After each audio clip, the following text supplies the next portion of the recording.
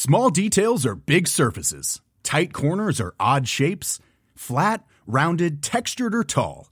Whatever your next project, there's a spray paint pattern that's just right. Because Rust-Oleum's new Custom Spray 5-in-1 gives you control with 5 different spray patterns.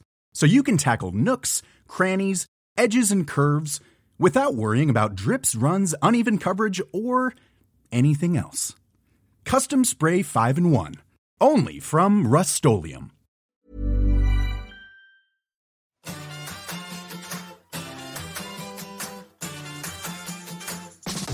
You're going to have this ability to now reframe. Allow yourself time throughout the day to stress the fuck out. The thoughts and the feelings and the behavior cycle can start changing. How does sleep and stress affect you when you're trying to lose weight? That's been the conversation all week. On Tuesday, we talked to Dr. Beverly David. She's a psychologist. We talked about the psychology behind sleep, how it's affecting your brain, and somewhat based on that, how it's affecting your body. Yesterday, we talked to Elena McGinn. She's a sleep expert. She shared some amazing sleep tips with us, talked about sleep hygiene, talked about your environment, talked about how to get a better sleep. Today, I'm excited to talk to our guest, Dr. Olinca Trejo, who is here to talk about not just sleep, but also stress and the impact on your body when trying to lose weight. So we are going to get real into this today. First of all, hi. Hello. Hi. Welcome. It's so nice to be here again. It's good to see you too. For those of you who are new to the program, Dr. Olinca has been with us for a while. We've had a variety of different conversations. We're also going to have a whole other conversation on hormones that I know people have been just itching to talk about, especially in relation to weight loss. And it's become a huge topic this year with weight loss, hormones and menopause, especially. Okay, where do we want to start? Do we want to start with sleep and then we'll tackle stress? Do we want to, they go hand in hand? Do we want to talk about one before the other? Yeah, I think, you know what? I think that first we probably need to talk about what are hormones so that people understand just how important hormones are. And also how impactful the sleep or lack of sleep can be with everything else, how they're kind of tied together, if that makes sense. Okay. Yeah. And so I would say hormones, the easiest way that I want people to think about it is that they're chemical messengers that are released through the endocrine system. But they regulate everything from blood pressure to blood sugar, to growth, to fertility, to your sex drive, to your metabolism, to your appetite. They also regulate sleep. And so I think that the conversation that we want to have is also the hormones and sleep don't just have to do with your menstrual cycle. They have to do with stress. They have to do with weight loss. They have to do with appetite. They have to do with how you repair from injury. They have to do with so many things, so that even if you're, a male that's listening to this conversation, or somebody who's postmenopause who thinks they don't have hormones anymore and is listening to this conversation, this also applies to you. Okay, so we're going to be here for the next 6 hours. Yeah. Buckle up, people. Grab some lunch and dinner. Cancel your plans. But I love this because that's the theme. This is about bringing awareness to really what's going on and why weight loss is so difficult. It's so much more than what you are eating and when. And I just want people to remember before we get into this, the biggest takeaway is you are already doing so much in following the Living Method, right? Following that food plan, making your meals and, snacks nutrient rich, being in tune to your body, making sure you're hydrated, maximizing, which is all the other things, managing your stress. Yes. Your sleep. Yes. Moving your body, working hand in hand with your healthcare provider, being mindful of all the things that add up and make a difference, because it's not just eat less, exercise more that is going to take this weight off. And it's definitely not going to be what makes it sustainable. So for a lot of people, it's just for most people, it's a much bigger issue. In fact, I haven't had a client who needed to lose weight because they were just eating all the wrong foods, that going through the drive-through, just eating. In probably over 30 years, I haven't had a client like that. Usually there's stress, there's sleep, there's inflammation, there's hormones, there's something else going on. Okay. So let's get into it then. Do we talk sleep first? Yeah. And how that affects our hormone? Yeah. Okay. Yeah. Okay, so I think that it's easier to understand, honestly, how the lack of sleep maybe impacts hormones, because like I was saying, there's so many things that sleep regulates when it comes to the hormonal balance. And so when you're not sleeping, typically what we see is that we see, reduced immunity. We see an increased risk of illness because,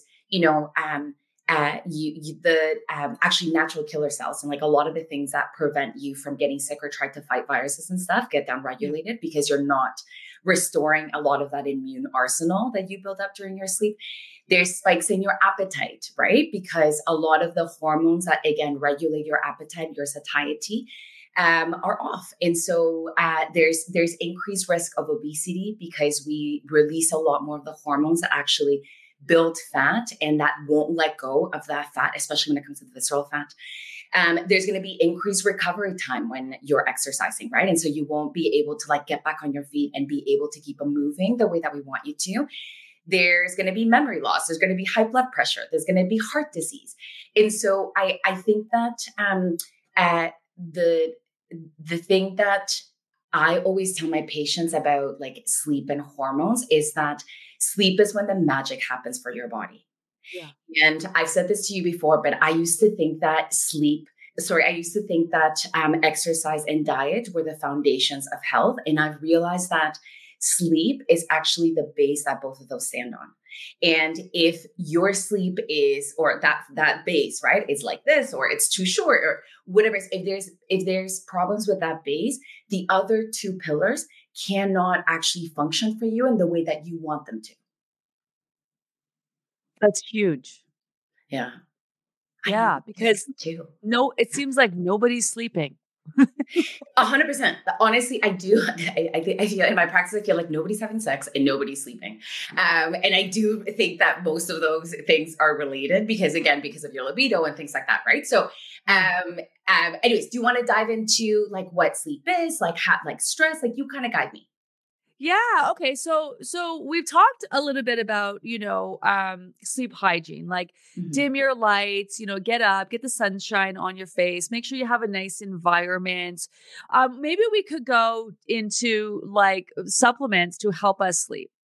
Yeah. So do we take melatonin? Do we not take melatonin? Are there other things that we can do besides making sure our environment is, conducive to sleep, that we're dimming the lights, we're not on our phones, we're not on our devices, we're not going to bed too early, we're not going to bed too late. Is there anything that we can do or is there anything we can take? We take stuff. It's interesting because I recently, I went on a trip on the holidays. And we were talking about sleep pills and someone had some sleep pills. And then I was like reading into them to try to get back on a sleep schedule, right? Because jet lag.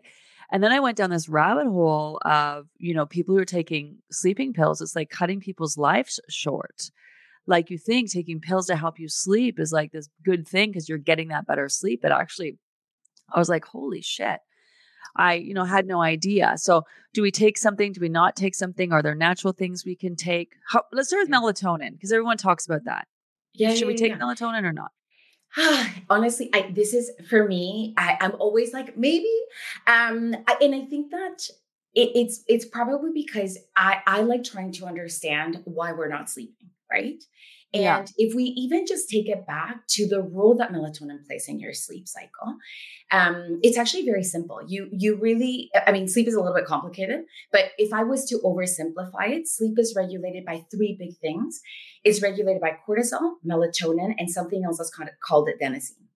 And so your cortisol, which we all know about because it's a big stress hormone, it's also a good hormone. And it's a hormone that wakes you up in the morning, that responds to daylight, that makes you feel like, Gina, let's get out of bed and let's get the show on the road.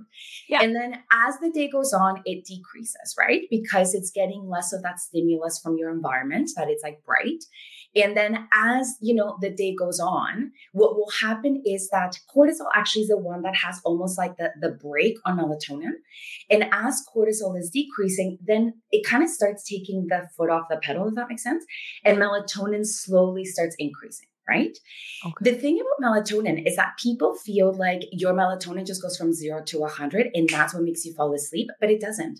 Melatonin actually peaks from about like midnight to about 2 a.m. in the morning. And all of your melatonin production actually happens during the day. And the most recent research that we have says that it's actually, that like red, almost like light that you get when it's either like the sunset or it's actually that type of light that stimulates melatonin production. Oh. And so melatonin is really interesting because at really high doses, which people take, which, are like super physiological doses. We see, you go to the drugstore, to your health food store, and you see like 3s, 5s, 10s, like those are massive doses. And the research really says you need a tiny baby dose. Like you need like 0.6 of a milligram. Like it truly is so small. Melatonin can help you fall asleep-ish, especially if it's like jet lag or shift workers or something that has to do, again, with you losing a lot of that, environmental cue and your body not being able to produce that melatonin through the day. But melatonin is not going to be the one that's going to keep you sleeping. Oh. And so a lot of people take the 10 milligrams and they're like, oh my gosh, but then I'm wide awake at 2:00 in the morning. And it's like, yeah, because it's not the 10 milligrams you've already metabolized and it's been out of your system by the time that like the 2:00 wake up comes. And then at 2:00, when your melatonin was supposed to be the highest, and now you're starting to see, again, that like slow increase of cortisol, right? To come back up so that it wakes you up at 7:00 in the morning. Yeah. At 2:00 in the morning is when your own melatonin starts peeking through, but it was never enough because we were on electronics, because you never saw daylight, because of 3,000 different reasons.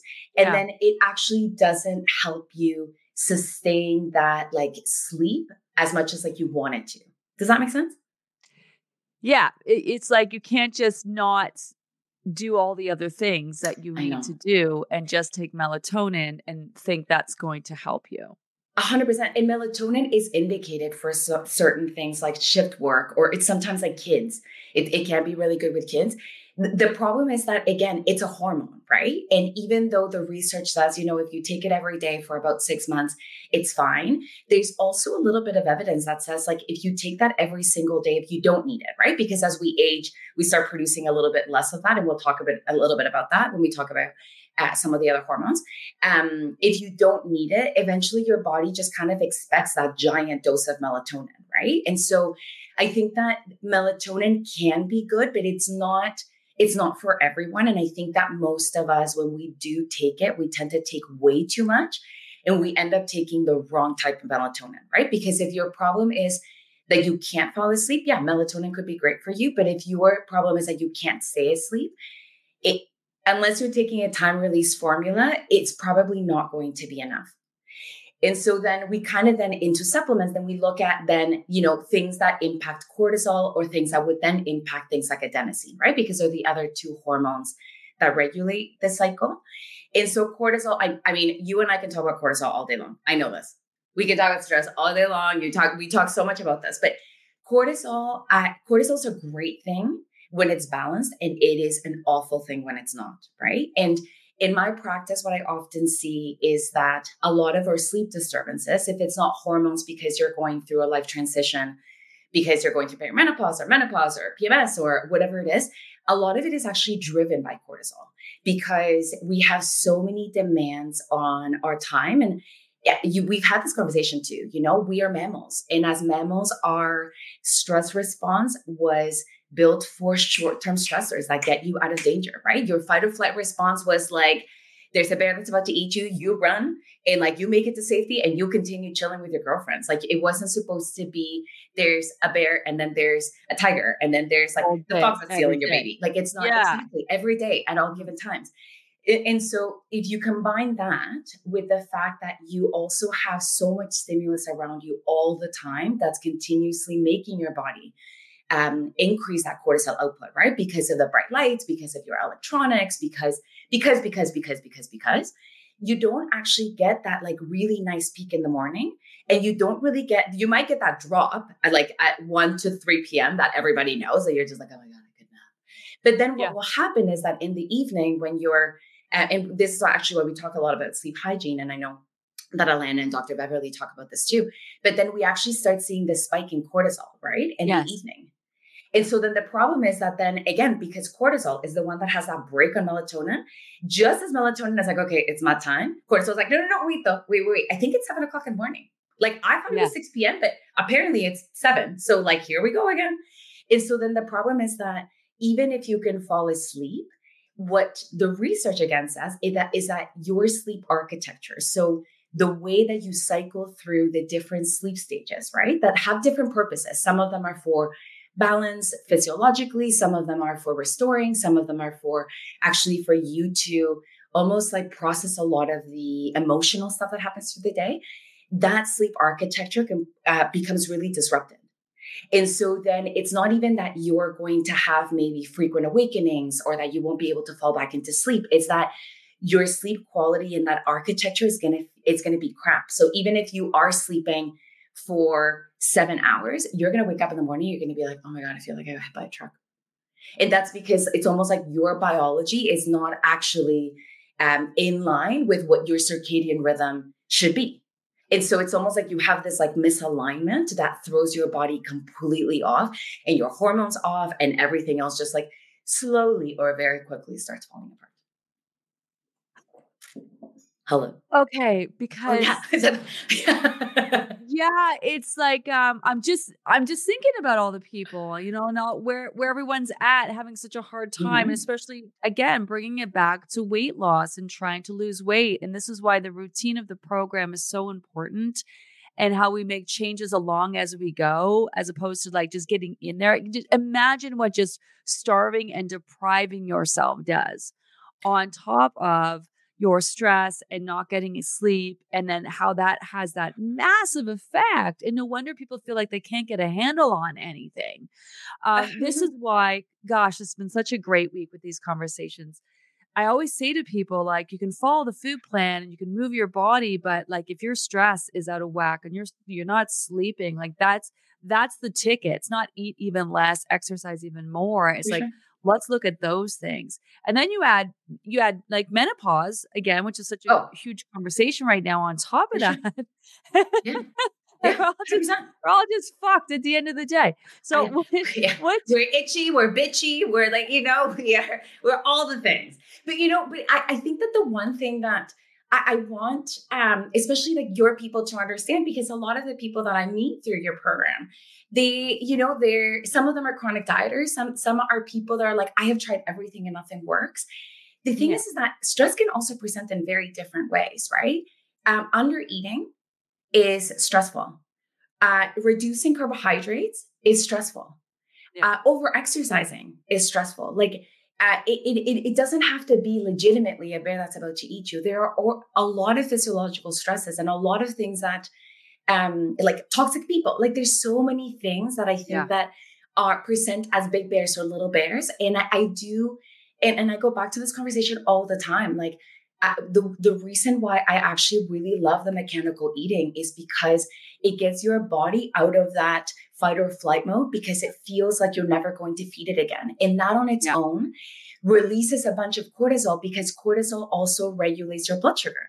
And so if you've been starving and if you've been over exercising, or if you've been low carb because you're a child of the 90s and the 2000s that said like, low carb is the way to go and take all these fake sugars instead, your cortisol is skyrocket high because that's what your body has had to do to survive.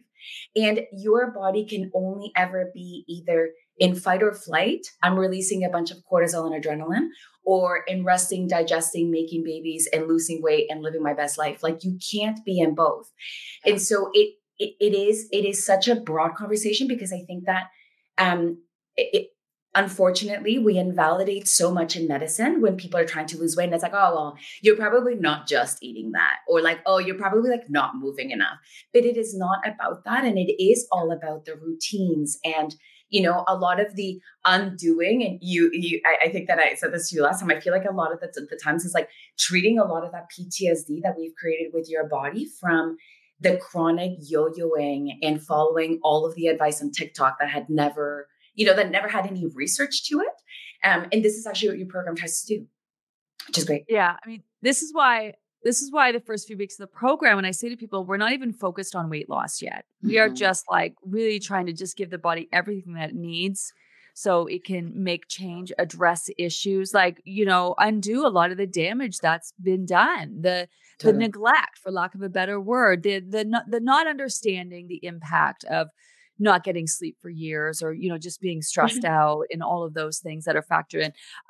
I should say, I mean, this is also when you talked about, like low carb. This is why this is not all about salads every day. And if you are forcing yourself, whenever I say that, if you're forcing yourself to eat a salad, lettuce with a hunk of chicken on it because you think that's going to help you, it's not. It's really about being in tune to your body's needs. I do want to also just talk to men as well. This is just as much of an issue. Just because we're mentioning menopause doesn't mean it doesn't also, it doesn't, men also don't have to worry about lack of sleep and stress as well. It also impacts them as well on their weight loss journey. Can you just talk a little bit about that too? For sure. I mean, we'll talk about men, and then I'll kind of move into maybe like women too, for sure, so that they understand like the hormones. Yeah. The thing about it's mostly honestly the high cortisol, right? Like will create a lot of these imbalances.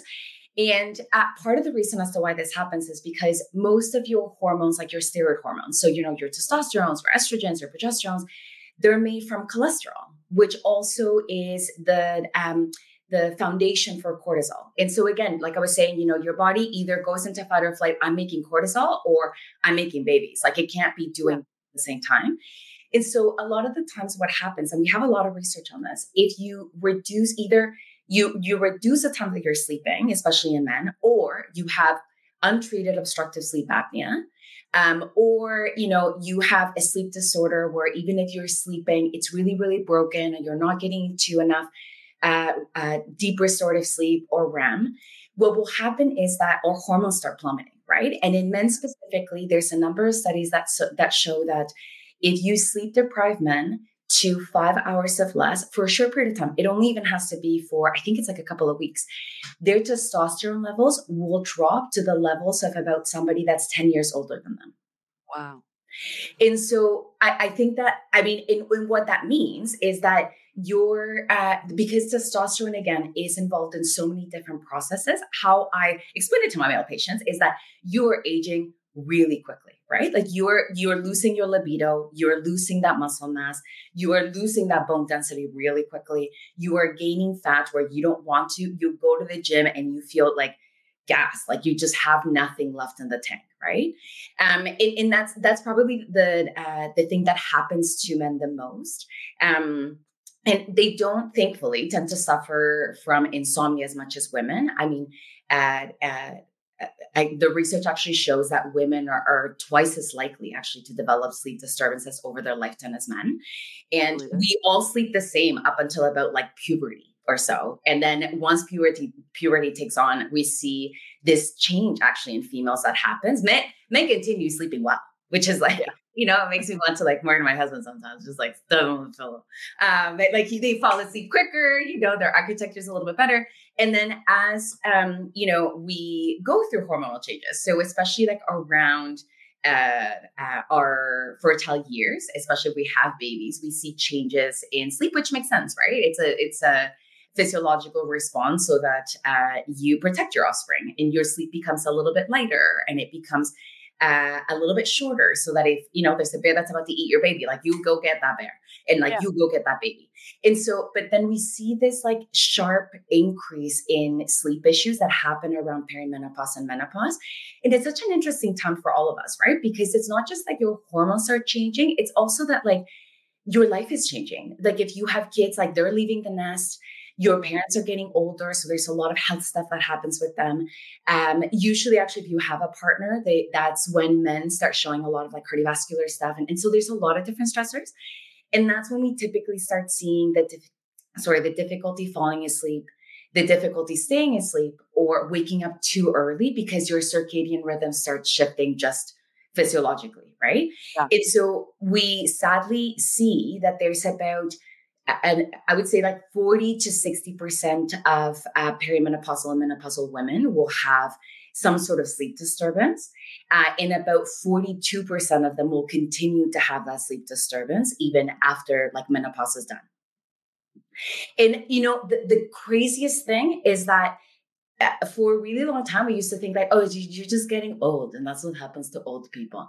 But even when women that are really young, they go through surgical menopause, which means that we have to take out, their ovaries or for whatever reason, they also experience very similar changes in their sleep duration and architecture and quality. And so, and then on top of that, around that time, that's actually when we see women start developing things like sleep apnea, which then also prevent you from getting that deep quality of sleep, right? And that's an independent risk factor for cardiovascular disease and like all-cause mortality. And so this is where I go back to like I always think like if you have issues with hormones, you for sure are going to have a problem with sleep. If you have a problem with sleep, you always have a problem with hormones. Yeah. And it's for everybody, right? Because we all, and women also have testosterone and men also have estrogen. We just don't have it in the same ratio. How would you like to look 5 years younger? In a clinical study, people that had volume added with Juvederm Voluma XC in the cheeks perceived themselves as looking 5 years younger at 6 months after treatment. Look younger, feel like you. Add volume for lift and contour in the cheeks with Juvederm Voluma XC. Reverse signs of aging by adding volume to smooth laugh lines with Juvederm Volure XC. For important safety information and to find a licensed specialist, visit Juvederm.com. That's JUVEDERM.com. Not for people with severe allergic reactions, allergies to lidocaine, or the proteins used in Juvederm. Common side effects include injection site redness, swelling, pain, tenderness, firmness, lumps, bumps, bruising, discoloration, or itching. There's a risk of unintentional injection into a blood vessel, which can cause vision abnormalities, blindness, stroke, temporary scabs, or scarring. Talk to a licensed specialist to find out if it's right for you. I'm Sandra, and I'm just the professional your small business was looking for. But you didn't hire me because you didn't use LinkedIn Jobs. LinkedIn has professionals you can't find anywhere else, including those who aren't actively looking for a new job, but might be open to the perfect role, like me. In a given month, over 70% of LinkedIn users don't visit other leading job sites. So if you're not looking on LinkedIn, you'll miss out on great candidates like Sandra. Start hiring professionals like a professional. Post your free job on linkedin.com/people today. That's the conversation today. We're gonna have Dr. Olinca back, and we're gonna talk about menopause specific, what you can do about that. We're gonna talk about hormones and all of that. We want to keep this on the conversation of sleep and stress to really, just really emphasize how important it is that you are making an effort to get that sleep and manage your stress. Okay, because let's talk about those hormones, cortisol, right? Because we hear, I think, when you're in menopause or you're like, you're completely just stressed out, your cortisol can actually peak in the evening. Is there anything we can do? Like obviously following the program, moving your body, like being in tune, doing the things that you need to do. But is there anything that we can take for like, and also I know I'm a bit all over the place. I'm just so excited about this conversation. Same. Yeah. When people talk about balancing hormones, you know what I mean? Oh, I need to balance my hormones. They don't take into account things like cortisol or your hunger hormones, or you know what I mean? They just think like sex hormones and that's it. And if I get 100%. My libido back, I'm going to feel better about everything. So is there anything that we can take for cortisol? Yeah. So I completely agree with you. I think the most important takeaway from this is that sleep hygiene. So all the tips that you've gotten all week, even if you're like, no, honestly, they become way more important, especially as you age.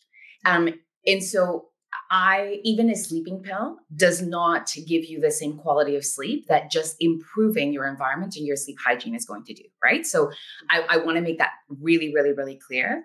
When it comes to cortisol specifically, there are things that increase cortisol that you, outside of just like lights, right? That I know that we've talked about and like really driven home. So obviously blocking that blue light, but also trying to increase that red light is another way that we can just try to improve and increase that melatonin secretion, right? So you can do it in a couple of ways.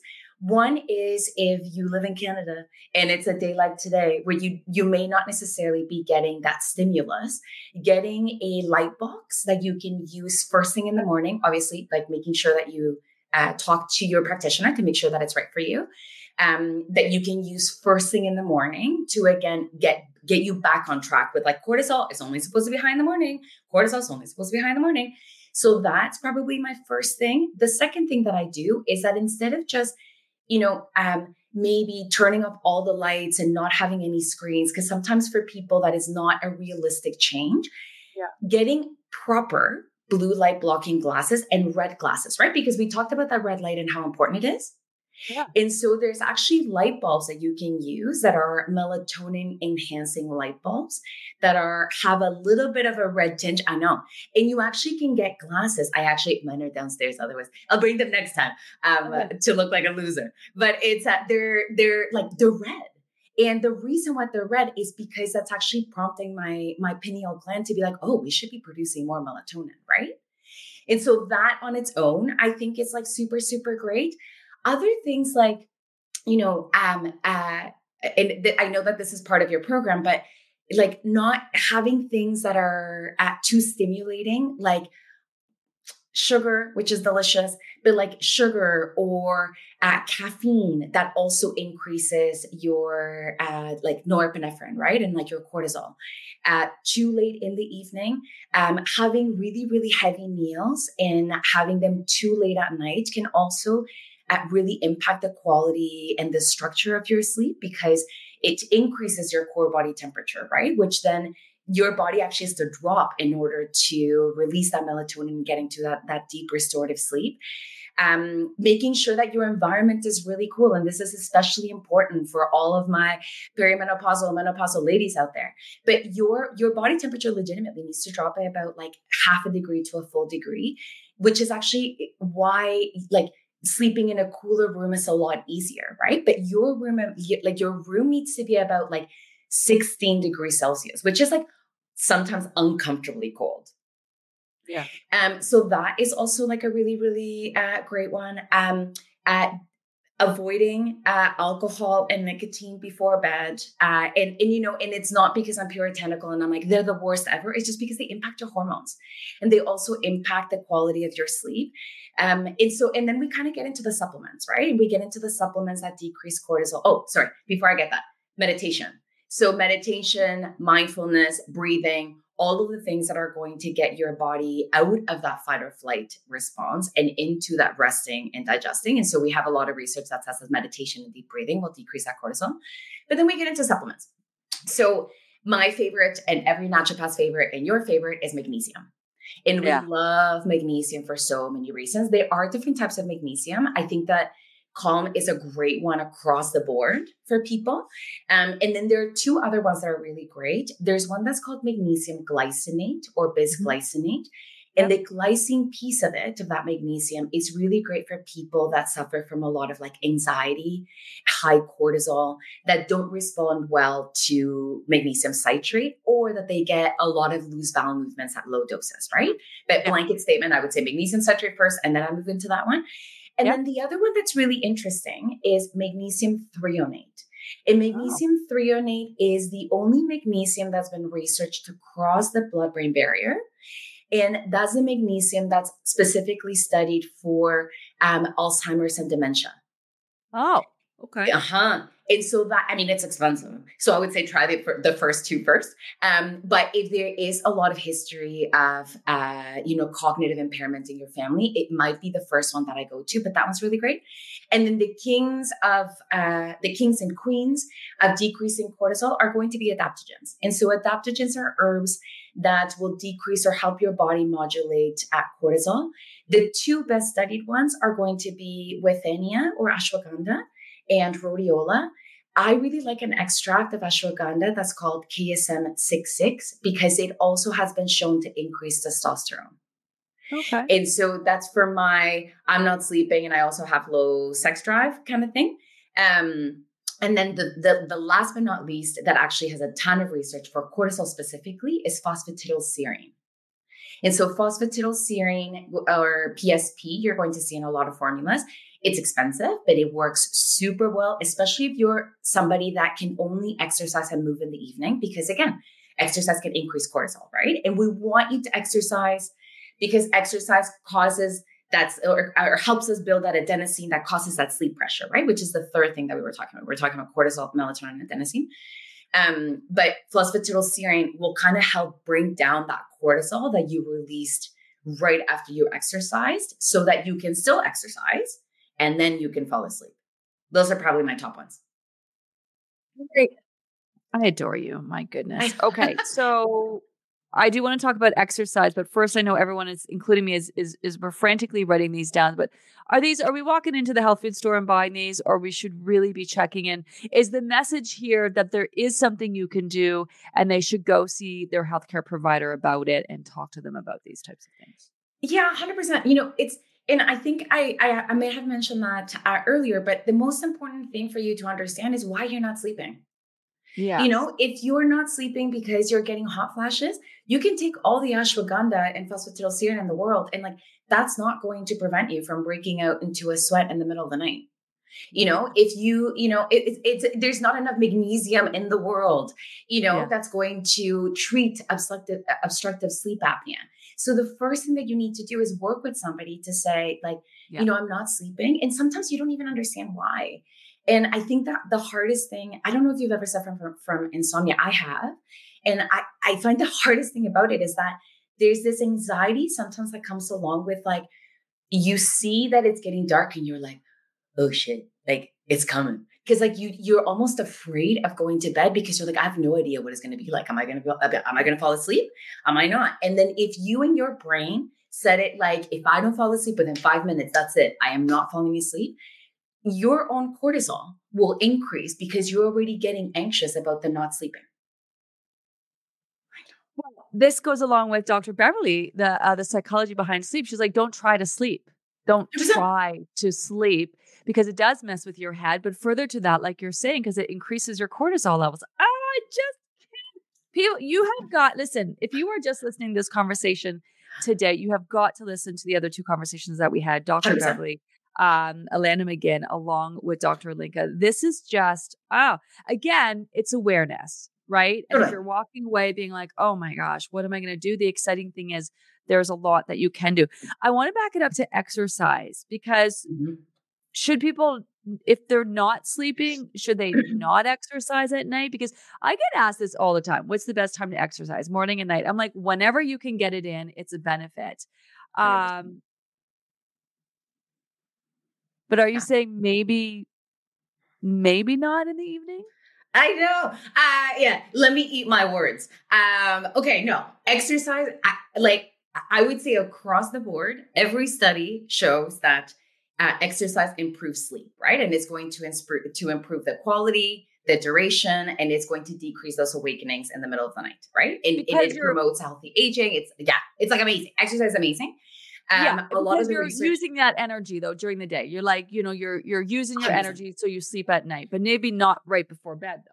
100%. So exercise, again, it helps you with that sleep pressure, right? The adenosine buildup in your brain that makes you really tired. The thing is that exercise and very intense exercise, right, can increase your cortisol to an extent. Your body adapts to these things. And so if this is what your routine is, eventually your body's going to be like, oh, Gina just exercised at 7:00. And that's okay. In a perfect world, if, I could micromanage your schedule, I would do a lot of the aerobic HIIT training, more intense exercise earlier on in the day to, especially if you are somebody that struggles with energy during the day because your cortisol is mismatched and we are trying to fix your circadian rhythm. That exercise is going to help you peak that cortisol earlier. You might actually feel better, right? And then I would leave a little bit of the lower intensity things like walking, like weight training, like, I don't know, yoga, things like that a little bit later in the evening, which are a little bit more relaxing and have a less strain on your adrenals. But like you, I would rather you exercise than not because you're afraid of spiking your cortisol. Yeah. I mean, exercise, getting your heart rate up, it evokes that fight or flight response in your body. Totally. So you don't want to be doing that right before you go to bed necessarily. 100%. And at the same time, if you're chronically in fight or flight mode because your body feels like I'm running away from bear, I'm running away from bear, I'm running away from bear, exercise can be one of the most effective strategies to actually get your body out of that fight or flight mode, because it feels like, okay, great, we ran away from the bear, we can move on. Yeah. And so it kind of like, yeah. Yes. I want to talk about this running away from the bear thing, because it might seem extreme to people, but when I was at the Canadian Obesity Summit in the spring, this is what all the obesity experts are talking about. The way your body is trained to be in that fight or flight mode all the time, constantly overstressed, overstimulated, and how your body adapts to that and feels the need to store fat because of that, right? Or reluctant to let go of fat. So it's very much a real thing. We're not just being extreme here for the sake of conversation. It very much is how your body is wired. And, although we've come a long way with technology, our bodies still function on a very primitive level. 100%. And you know what? There's in that same conversation, there's a lot of focus right now on the impact also that cortisol in sleep specifically will have with your appetite hormones, which, I think relates back to weight loss. And there's a really fascinating study that got published on JAMA, which is one of, the most well-respected journals in medicine, that showed that if we can actually decrease that fight or flight response and we can improve people's duration and quality of sleep, naturally people will actually eat, I think, less than about 270 to 350 calories per day. And when they undergo like a weight loss program, they'll be a lot more likely to build that muscle mass and lose a lot of that fat and visceral fat, right? Because you can still be doing all the right things. But again, if you're not sleeping and that cortisol is high, your body will still find a way to be like, no, it's self-preservation. I want to survive. I can't let go of this fat because eventually we have to run to safety. Yeah. I can't. Again, this conversation, I keep having to bring it back. We're going to talk more about hormones, but this is how that all factors into all the things that you really need to focus on when it comes to losing weight. If you're just looking at the food I'm eating every day, that is not it. You are missing it. A lot of these things you are doing just with following the living method, making the tweaks each week, continuing to show up, listen to our guests. After you get, I know from previous conversations we've talked about, after you don't get a good night's sleep, talk about the impact of not having a good night's sleep on your body the next day, the foods that you're eating, how your body's processing those. Mm-hmm. I know. Do we still have the 6 hours, or are we just like down to the? I know. Listen, time. I'm like, I know me too, and I'm like, oh God, there's so much stuff I want to talk about. Okay, in the short term, and in the long term, sleep or sleep deficiency, right, or sleep disruptions, or just sleep problems will cause problems in your mood. We know that it increases your risk of developing both anxiety and depression. It increases your risk of developing actually digestive issues. Most importantly, when it comes to weight loss, it increases your insulin, which is that hormone that regulates a lot of whether your body actually uses the sugar that you've eaten for whatever it is that you're doing that day, or you're storing it as fat, right? It increases your hunger hormones. And it decreases also your satiety hormones. And so you're going to be way more likely to overeat and not mindfully eat and stop when you're full, because your body just feels like, okay, one more thing. It decreases a lot of those neurotransmitters that make you feel like really good and well rested and amazing. And what we know is that, and I think we chatted about this on our previous conversation, but we know is that people tend to gravitate towards quicker energy, ultra processed foods, and make food choices that they wouldn't typically, because they just want that quick energy and that quick hit of dopamine so that they just feel a little bit better than they did when they woke up in the morning. It will also have an impact, obviously a little bit more in the longer term, on things like your cardiovascular system, your immune system, because it regulates everything else, like your blood sugar, but it increases your risk of a lot of cardiometabolic diseases mostly. But for this conversation, truly, when it comes to weight loss, what I want you to remember is that even one night of bad sleep can increase that insulin by about 30% or so, right? And so one night of bad sleep can happen to all of us. It's no reason to panic, but it's when it's happening over and over and over and over again, right? That then if it's only one night of sleep increases your insulin by that much, imagine what happens over a prolonged period of time. And something that I really like testing in my practice is actually your fasting insulin, right? And your fasting blood sugar, because I will see people that are like, I literally am eating like lettuce and chicken and I don't eat any carbs, and their insulin is still like in the hundreds, right? Which makes no sense because they're not eating carbs. But the reason why that happens is because they're not sleeping well. And that's sometimes where we pick up things like sleep apnea, especially in people that live alone, because they don't have a partner that says like, hey, you were snoring like a trucker, or like you stop breathing. But it's that, that's actually really weird. Your insulin is way too high. Your blood sugar seems to be really, really off for what you're eating. You're not losing weight. You feel really tired. Let's send you for a sleep study. And 9 times out of 10, honestly, it comes back as like, oh yeah, they probably have not been getting enough oxygen for the last 10 years. I know. I do have 5 hours to stay. So yeah. I'm going to take a pee break, get a coffee and come back. Today. Wow. I love this conversation. The exciting thing with you is we're really just getting into this conversation, and there's so much that we can talk about. And I don't want to overload everybody today. I got so many questions. We want to talk about the importance of, increasing your muscle mass, resistance training, to help with your insulin, to help with your hormones, to help with all that stuff. We have so much more we can talk about. We barely even touched on stress. I know it's sort of all part of the same thing, but you're going to be back. And this conversation is about bringing awareness to what's going on. So if you're like frustrated with the scale, it's still too early to get frustrated with the scale yet. But if we're a few more weeks in and you're frustrated with the scale, and this is to be like, okay, maybe I do need to focus on my sleep and the importance of that, and how it could be really, truly impacting your body beyond just you dragging your tired ass around the next day, right? Like it really does have an impact. Okay. But how do we wrap this up? Final words. I'm going to leave it on you. I'm going to put it on you. Final words to wrap this up. Oh, okay. Sleep is magical. Sleep is truly, if you're not sleeping and if you're not sleeping well, it doesn't matter what you take. It doesn't matter what you do. Things fall apart on you. I want you to think about, because I know that this conversation comes up a lot about sleep aids and things like that, and even supplements. They're floaties, right? And I want you to think of them as floaties that you can use when you feel like you're drowning. But you need to learn how to swim on your own, and you know how to swim on your own. You were born knowing how to swim on your own in this case, right? And so we have stuff that's available to you to help you.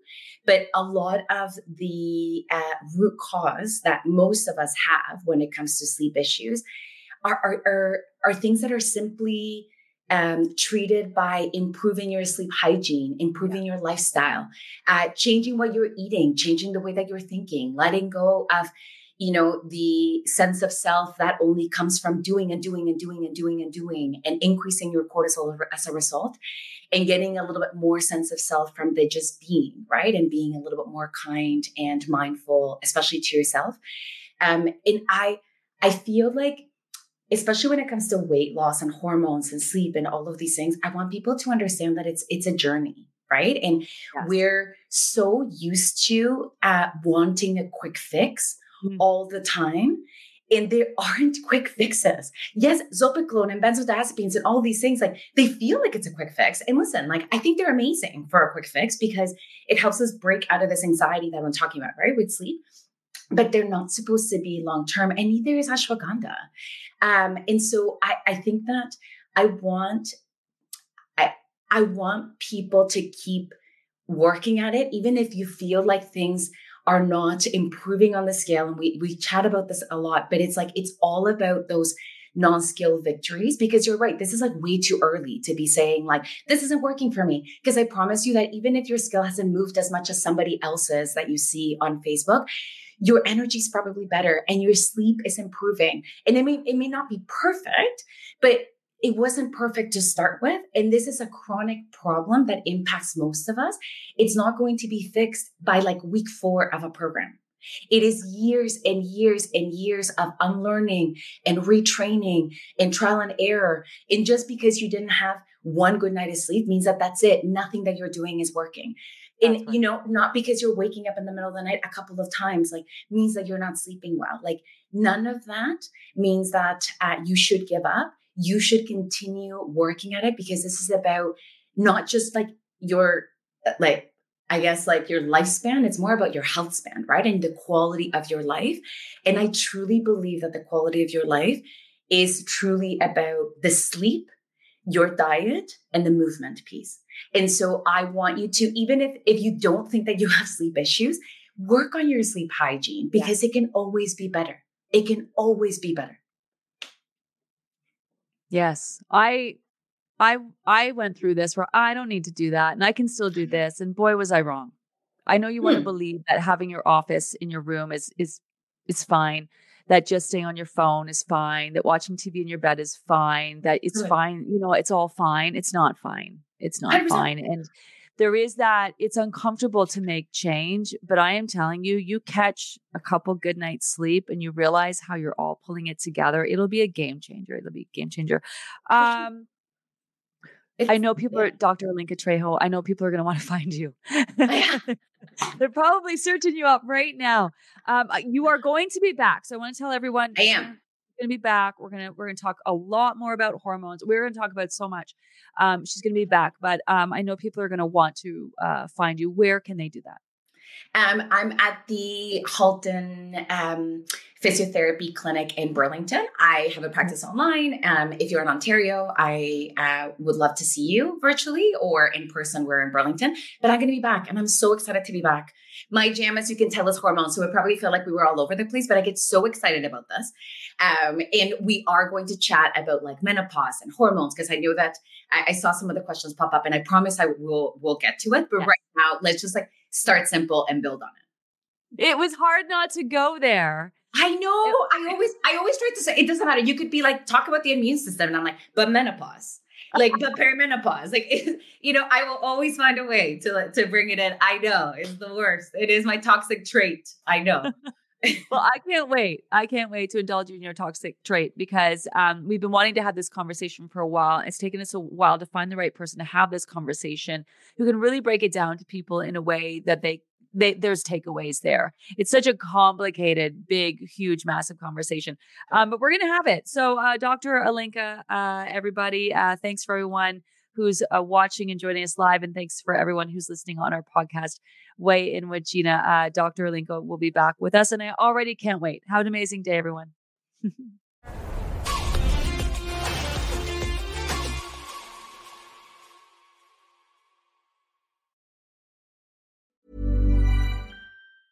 Small details are big surfaces. Tight corners are odd shapes. Flat, rounded, textured, or tall. Whatever your next project, there's a spray paint pattern that's just right. Because Rust-Oleum's new Custom Spray 5-in-1 gives you control with 5 different spray patterns. So you can tackle nooks, crannies, edges, and curves without worrying about drips, runs, uneven coverage, or anything else. Custom Spray 5-in-1. Only from Rust-Oleum.